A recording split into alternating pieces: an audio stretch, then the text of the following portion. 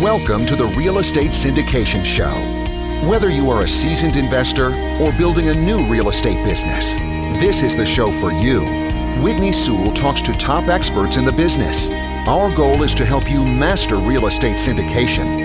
And now your host, Whitney Sewell. This is your daily real estate syndication show. I'm your host, Whitney Sewell. Today, our guest is Kris Kaufman. Thanks for being on the show, Kris. Thank you, Whitney. Glad to be here. Yeah, I'm excited to hear Kris's story. I've heard he has a very interesting story about how he got into this real estate business, but we're going to hear more about it in a minute. But he worked at Franklin and Marshall College on the facilities and operations team. He had to sit in the back of a box truck driving around campus completing work orders. That was from 2008 to 2017.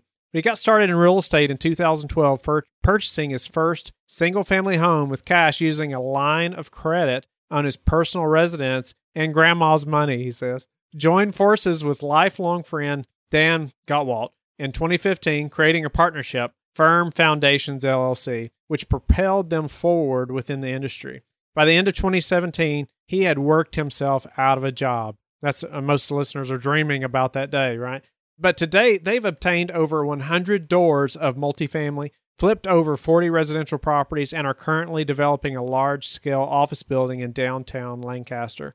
Most of this being done in the back of a box truck during off-peak hours working for the college. Strong suits are negotiation, underwriting the deal, and he understands the fair market value of a project before and after completion. So, Kris, thank you so much for your time being on the show. I've enjoyed our conversation just before we even got started as well. But give the listeners a little more about you, and let's get right into how you got started. Sure. Yeah. So basically, I was working for a college, working for Franklin and Marshall College, and I'd always had a passion for being able to I would buy things. Like I had my own Lego business, buying used Legos and reselling them to people who wanted to buy Legos. So I'd buy low, sell high. And I always had a passion to find things, buy low, sell high, and in negotiating the deal. And I started thinking about what's something that I could buy low and sell high and probably make the most money at and have the most flexibility of my time. And I fell into real estate. So I commissioned myself to start learning real estate. And I was the lowest man on the totem pole with the crew that I was on in the college. So I sat in the back of a box truck for the better part of 10 years as we went from work order to work order. And if there weren't any work orders, I sat back there doing nothing all day.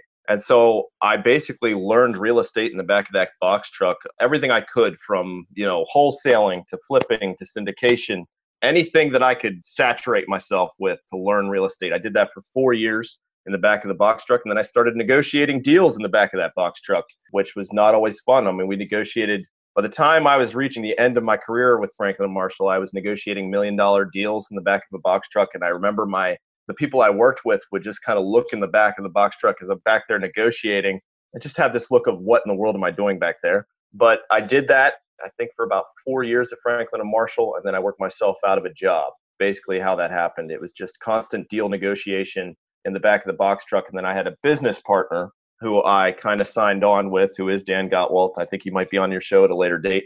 But we had complementing problems. See, I was able to find deal flow, but I literally was only making about $30,000 a year. So I had no money. Okay. And Dan, my business partner, he was great. He is a people person, 100%. He had raised, I know he had $300,000 just on a handshake. I mean, he had $300,000 just sitting there on a handshake that he had to place. And so we had complementing problems. I had a few deals under contract with no way to finance them. And he had $300,000, and the rest is history. I mean, we kind of formed a partnership. Firm Foundations, like you had said, was our original LLC, came together, and first deal went great. It was a couple flip properties, and then from there, we just kept growing. Wow. So I wanted to back up just a little bit. In the back of that box truck, you just used your time wisely, right? I mean, you started educating yourself. You had some downtime. You're even getting paid during that time. And so you are, you're using that time. And so tell me, how was the best way that you educated yourself during that time? Podcasts, YouTube videos. I'm sure I ran across your podcast, Whitney, at some point or fashion. I was listening to everything that I could listen to. I was listening to back there. So podcasts, YouTube videos. I was reading books. Obviously, Rich Dad, Poor Dad was an amazing foundational book that, not much nuts and bolts, but it was definitely something that kind of got you motivated that I'm sure everybody's talked about on this show. Millionaire Real Estate Investor by Gary Keller was another big one.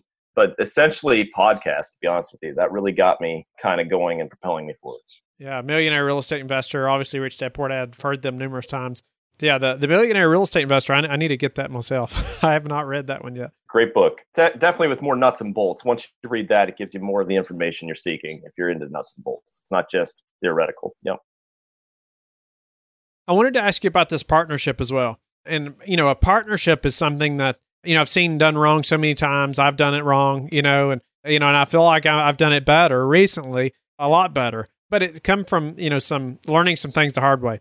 And so, to elaborate, I guess, on, how you all knew, I know you said you all had complementary skills, which is great, but how did you know that, okay, this is, because it's like a marriage. And so how did you know, okay, this is what we need to do? And then I'd love for us to elaborate on just really how that propelled you forward. So Dan Gottwald, who is my business partner, he was my brother's best friend growing up. So I actually knew him. He went to the same school. It's not like I just met this guy and I didn't have any idea of who he was. I knew who he was. So I knew his character. It's very important to know whoever you're going into business with, you have to know their character. And also the stars got to align. Their same life goals need to be aligned. And I think that's huge. Dan has 5 children. I have 3 children, all young kids. Family is the most important to us. So that aligns perfectly. You don't have somebody who's driving hard to get all of this work done. Our goals are the same. So you're absolutely right. It is a marriage. There is I've seen, even in the short time we've been I think we've been partners 5 years, since 2012, whatever that is. We've seen so many partnerships that were good partnerships just kind of collapse and implode. And if you go into it knowing that it's a marriage, and it's sort of like that, it's similar to marriage. I mean, you can go into a marriage and it could be perfect, but there's always going to be a time when you get to that point where it's, you know what, I got to sacrifice here. There's a sacrifice that's made to keep things successful. And with our partnership, that's what it is. It's us knowing our strong suits, but knowing that we're in it for the long haul. We're together. Like when we're together, we're better. And that's what it is. And if it wasn't for Dan, I'll say this to him because I'm sure he's going to listen to this. If it wasn't for him, I would not be where I am today. And that's a successful partnership. It's if you're better together, then you got to do whatever it takes to stay together and keep pushing forward. So our growth goals are the same. I don't know if that lends itself to it. There's no science to it. It's really just pushing. Yeah, no, it's you just mentioned you've known him for a long time, but either way, you have to know his character, and that's so important. And as much as you all having complementary skills, you talk about you're much further along because of partnering with him. And is there anything that's like you talked about how it's propelled you all forward? Would you say it's because you all are able to split the tasks and you're able to focus over here and he's able to focus on that, or just because you got each other to bounce ideas off of? What's a few things that's like, that partnership's really made the difference? What we've seen is yes to your question. It is because of what we can push and pull back and forth. I mean, you're in it together. If a place burns down, you're together. It's not just me. That helps with stress immensely. But what I've seen in having a partnership, and this is for the people out there that don't have a partnership, is people take you seriously. If you have a successful partnership, and you guys click together, whenever you're networking, whatever you're doing, both Dan and I, we feed off of each other and people take notice. It's tremendously helped us in deal flow. It's helped us in capital raising because whenever you're in a partnership, even investors, even in syndication, people look at that and they say, wow, these guys have made it. They like each other. They like being around each other still. It goes a long way when you're raising money because they think if you're able to do that, it just gives you credit. That's all I'll say. I don't know. It's given us major dividends in being in a partnership in our networking. That's interesting. And I've never heard anybody take that turn on it or say that. That's really interesting. Yeah, and it's something that you're bigger than just you as well. You're a company, and that's awesome. So I'd like to dive in a little bit into part of your bio that talked about understanding fair market value before and after completion. Would you elaborate on that, why that's important, and maybe how we could do the same? So it's important because it doesn't matter what you're doing. It could be a flip. I always tell people, Dan and I have kind of been all over the board with our deals. So we've done flips residentially, and we've done flips on a multifamily basis, whether it's 20 or 30 units. So knowing the value of what you're looking at is paramount, right? So if you're looking at a flip, you got to know the value of what that flip is after you complete the renovation. If you're looking at multifamily, you got to know what rents are market-wise, and you got to know what they can be. Can you push the rents? Can you do some little things here and there to help the value of that property and then resell it later by raising rents or minimizing expenses? So if you're going to learn something, if you're just getting into this, if you're just getting into syndication, or you're going to be a sponsor, that's the biggest thing you can learn is what is the value of that property now and what is it whenever we're done with it. Whether it's a 1-year term to 5-year terms to 10-year terms, you got to know what the value is going to be. Awesome. Very important. And, I guess, how are you determining, what the value is going to be, now as opposed to, at the completion, or when we're going to sell it? So mainly it's just, we do a lot of research on the front end. I'm trying to give you an example. We just had a building come to completion, 25 units. We bought it 3 years ago. The landlord was paying for all utilities and the rents, it was all 2 and 3 bedrooms. And the rents were about anywhere from $200 to $300 under market. Okay. So we bought into that at, I think, a 9 cap. It was right around there. We bought into it at a 9 cap. So that was kind of a no-brainer because no matter what, there's not too much downside. I mean, even if you fail miserably, you're still going to make money. So, but that's generally just looking at it. I mean, we could have bought that at a 6 cap and probably done really well for ourselves. But it's knowing, all that we had to do was go in there, and I knew what the market rents were. We went in, we renovated each apartment. I think we put about $4,000 to $5,000 into each apartment. And, we bought that whole place. I think we bought it for $525,000. That's 25 units, and sold it for, let's say, $1.1 million in 3 years. That's a small one, but it's knowing, whenever you get into multifamily and you're getting into syndication, it's not necessarily like a residential property. You're not looking at what the market's just paying for one little house. You're looking at what are the rents, what are the expenses, and that's where you can really play around. Like, it's where you can have a lot of fun, because if you can minimize expenses, we put all the utilities back on the tenant. We raised rents about $200 a month by renovating the apartment. I mean, that plays a huge factor in the value of that building. So I don't know if that answers the question there, Whitney. Okay. No, that's good. That's good. Yeah, that sounds like a fabulous deal. I wanted to ask you also, I know you're part of the partnership is deal making and negotiations, and so I guess what are some keys, some tips that you have for the actual deal making and negotiations? Maybe some things that we experience every day that, you can help us kind of get through to negotiate a better deal. I'll give you maybe one that's never been heard of because it happened to me. So there's a particular realtor that I was dealing with who would be silent on the other end of the line. I would kind of call him to kind of go over price and terms on a building, and he wouldn't say anything. He literally would be silent. And I can't take that. I would sit there and just start rambling. And I literally would just ramble, and that $1 million offer would start increasing. It would go up to, well, that $1 million, it could probably be $1 million. We could probably hit $1.05 million, maybe 1.1 million. And he would just be silent until he kind of got the most out of me that he could. And I took that. And to this day, I'm like, you know what? If somebody's going to be silent on the other line, I will be silent. It's constant learning. Negotiation is a science. It's a game, so to speak. So you just kind of, what I would encourage anybody that's getting into it is know your numbers. Go in there with your numbers, but also know that some of these guys on the other line they're sharks, man, and they know what they're doing. And you got to go in there, and that's just one thing that people can employ is just being silent. But if somebody's silent, just let them wait till they talk. Just let it be awkward. That's what I would say. I'm trying to think of other things in negotiation. It's really, again, Whitney, like I said, it's knowing your numbers. If you know your numbers, it's not that hard. It's not that difficult as long as you stick with them. Can you hear me? That silence was on purpose. Good job. Oh, man. See, I spoke. I should have just sat here. No, that's awesome. And I've heard of that tactic before, and I've seen it used. And it is that most people are very uncomfortable with any kind of silence. They have to talk, right? And it's neat that you felt it used on yourself, and now you're very aware of that. So yeah, watch out for the silence, right? You got me. I thought my audio went out there. Anyway.